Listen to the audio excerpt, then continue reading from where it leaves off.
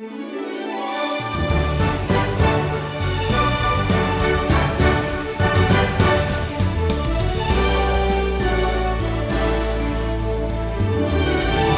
glad you've joined us today on the Wisdom Journey. Your teacher in this series through all 66 books of the Bible is Stephen Davey. Stephen is the president of Wisdom International. Our desire is to help you know what the Bible says, understand what it means, and apply it to your life. Today, Stephen continues through the Gospels with a message called How to Carry Your Cross. Stay tuned to learn more about becoming a faithful disciple. I want you to imagine your life for a moment in terms of a corporate boardroom there in some powerful corporation. You got this long table surrounded with leather chairs in the executive boardroom. There's an executive committee of important people seated around that table, and each member represents a different aspect in your life.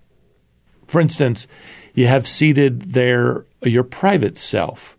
In another chair is your work self, your moral self, your recreational self, your relational self, your financial self, and so on.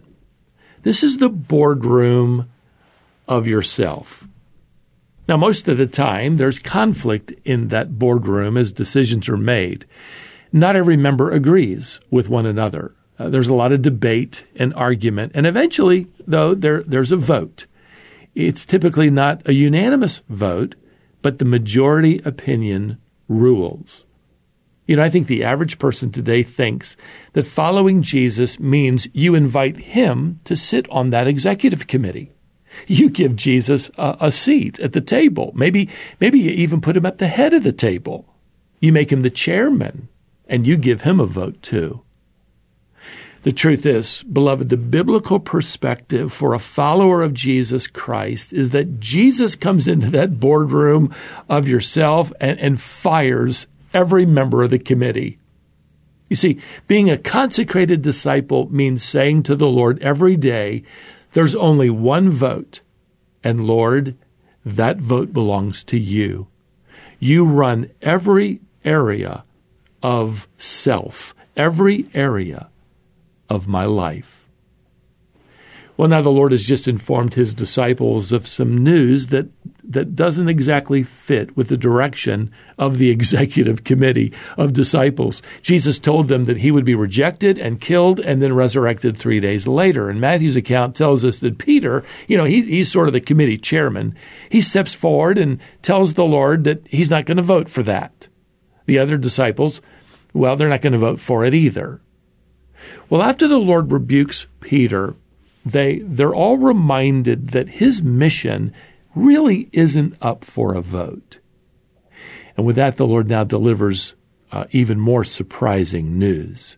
Without any apparent transition, he continues, and we're here for today's lesson in Luke chapter 9. He says here in verse 23, "If anyone would come after me, let him deny himself and take up his cross daily and follow me.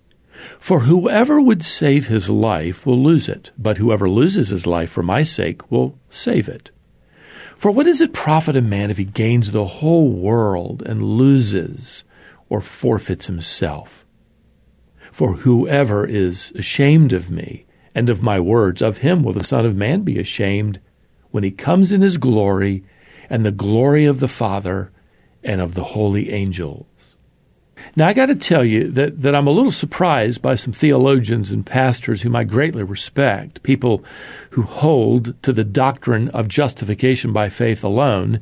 They come to a passage like this and effectively turn salvation into justification by faith plus works. Now, they don't come out and say it that way, but they use this passage as a checklist for genuine salvation. In other words, if you're ever ashamed of the Lord, well, you're probably not saved.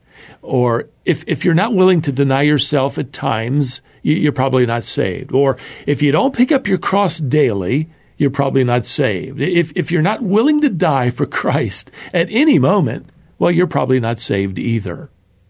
Well, a passage like this then becomes a club that keeps Christians fearful that perhaps they're not measuring up. Well, first of all, beloved, the context here is not salvation. It's consecration. He's just informed his disciples that he's going to be killed. More than likely, he's told them it'll be the way of crucifixion, because he now talks to them about their own cross to bear. In other words, Jesus is now informing them that their lives aren't going to be represented by a crown, but by a cross. Now, keep in mind, Jesus tells them to do something daily. Take up your cross daily. So according to many, if on any given day you don't take up your cross, well, you either lost your salvation or you never had it to begin with. This kind of what I call graceless interpretation leads the believer to introspection and insecurity. And let me tell you, the conscientious believer is always led into discouragement because you just don't faithfully do it every day. Well, let me tell you, beloved, Jesus is not talking here about how to become a believer or how to even prove you're a believer. He's telling us how to live like a believer ought to be living. Warren Wiersbe put it so well when he wrote on this text that Jesus isn't talking about sonship. He's talking about discipleship. So what does it mean to carry your cross? Well, I'll tell you what it means. It means living a consecrated life. And here's how you do it. First, it's going to involve an attitude of humility. Again, Jesus says here in verse 23, if anyone would come after me, let him deny himself. Now, denying yourself doesn't mean depriving yourself of good desires and good things. Denying yourself means you surrender that self-centered life for a Christ-centered life. And that's going to demand humility because we'd really rather have the world revolve around us. Secondly, a consecrated life involves a daily priority. Jesus says here, let him deny himself and take up his cross daily. Well, taking up your cross daily is saying to the Lord, Lord, there's only one vote today on how I live my life, and I want you to know you have the only vote. The vote is all yours. This needs to be a daily priority. Why? Well, because you're going to face new challenges every day. On any given day, you're going to have new people come into your life. You're going to have new problems. You're going to have new forms of persecution. You might even have brand new temptations. Now, by the way, Jesus says something so obvious here that we easily miss it. He says, let him deny himself and take up his cross daily and follow me. That word follow means you get behind somebody and you travel along in the same direction. So don't miss what's so obvious. To follow Christ means he's determining the direction. If the Lord's doing the driving, and he ought to be, well, that means we're traveling at his speed. Sometimes the Lord picks up the pace, and we struggle to keep up. Sometimes he slows way down, too slow for our liking. But he's in the driver's seat, and there are no backseat drivers, by the way. Well, now the Lord delivers one more aspect of a consecrated life, and here it is. Thirdly, a consecrated life remembers a future accountability. In other words, we're not going to forget what's coming next or in the future. Jesus says here in verse 26, for whoever is ashamed of me and of my words, of him will the Son of Man be ashamed. By the way, Jesus doesn't say the Son of Man will be finished with him or the Son of Man will reject him. No, he says the Son of Man will be ashamed of him. There's a coming day of accountability for every believer. It's called the judgment seat, the Bema seat of Christ. Now, that judgment isn't to find out if you get into heaven. It's going to assess how you lived on earth in light of heaven. You see, that Bema seat will be a time of great gladness where we'll be rewarded, but also sadness. sadness over what we didn't do for Christ, when we voted Christ down. There'll be great gladness because every faithful act of service to the Lord will be rewarded no matter what it is. So keep that in mind. Don't be ashamed of the gospel. Don't back down if you're ridiculed or rejected. Ask Jesus for courage to identify with him. Ask him for that today as you tell others about him. Now with that, Jesus makes this interesting statement here in verse 27. There are some standing here who will not taste death until they see the kingdom of God. Well, now I believe that refers to a little foretaste of the kingdom. And it's going to be given to 3 disciples on the Mount of Transfiguration. And that's described in the following verses, and we'll pick that up next time on our wisdom journey. In the meantime, how do you carry your cross? How do you live a consecrated life?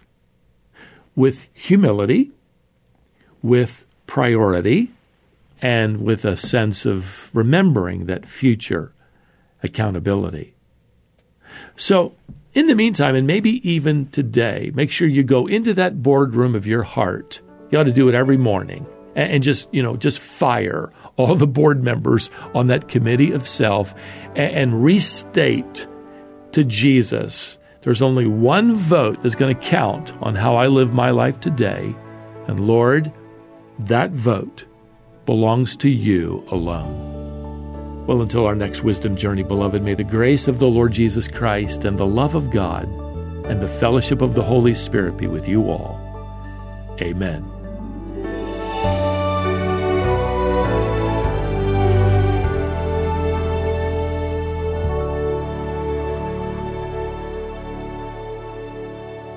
I hope this lesson has blessed you today as Stephen Davey continues teaching through God's Word on the wisdom journey. He called this lesson, How to Carry Your Cross. If you're enjoying these daily lessons, it's likely that some of your friends and family would enjoy them as well. Please take a moment to share the wisdom journey with others. We're traveling together through all 66 books of the Bible. The Wisdom Journey offers a comprehensive look at the entire Bible, helping you understand the whole story of God's redemptive plan. So, please commit to joining us each day, and again, share this journey with others who might be interested. Thanks for listening today. We'll be back with a new lesson next time as we continue the Wisdom Journey.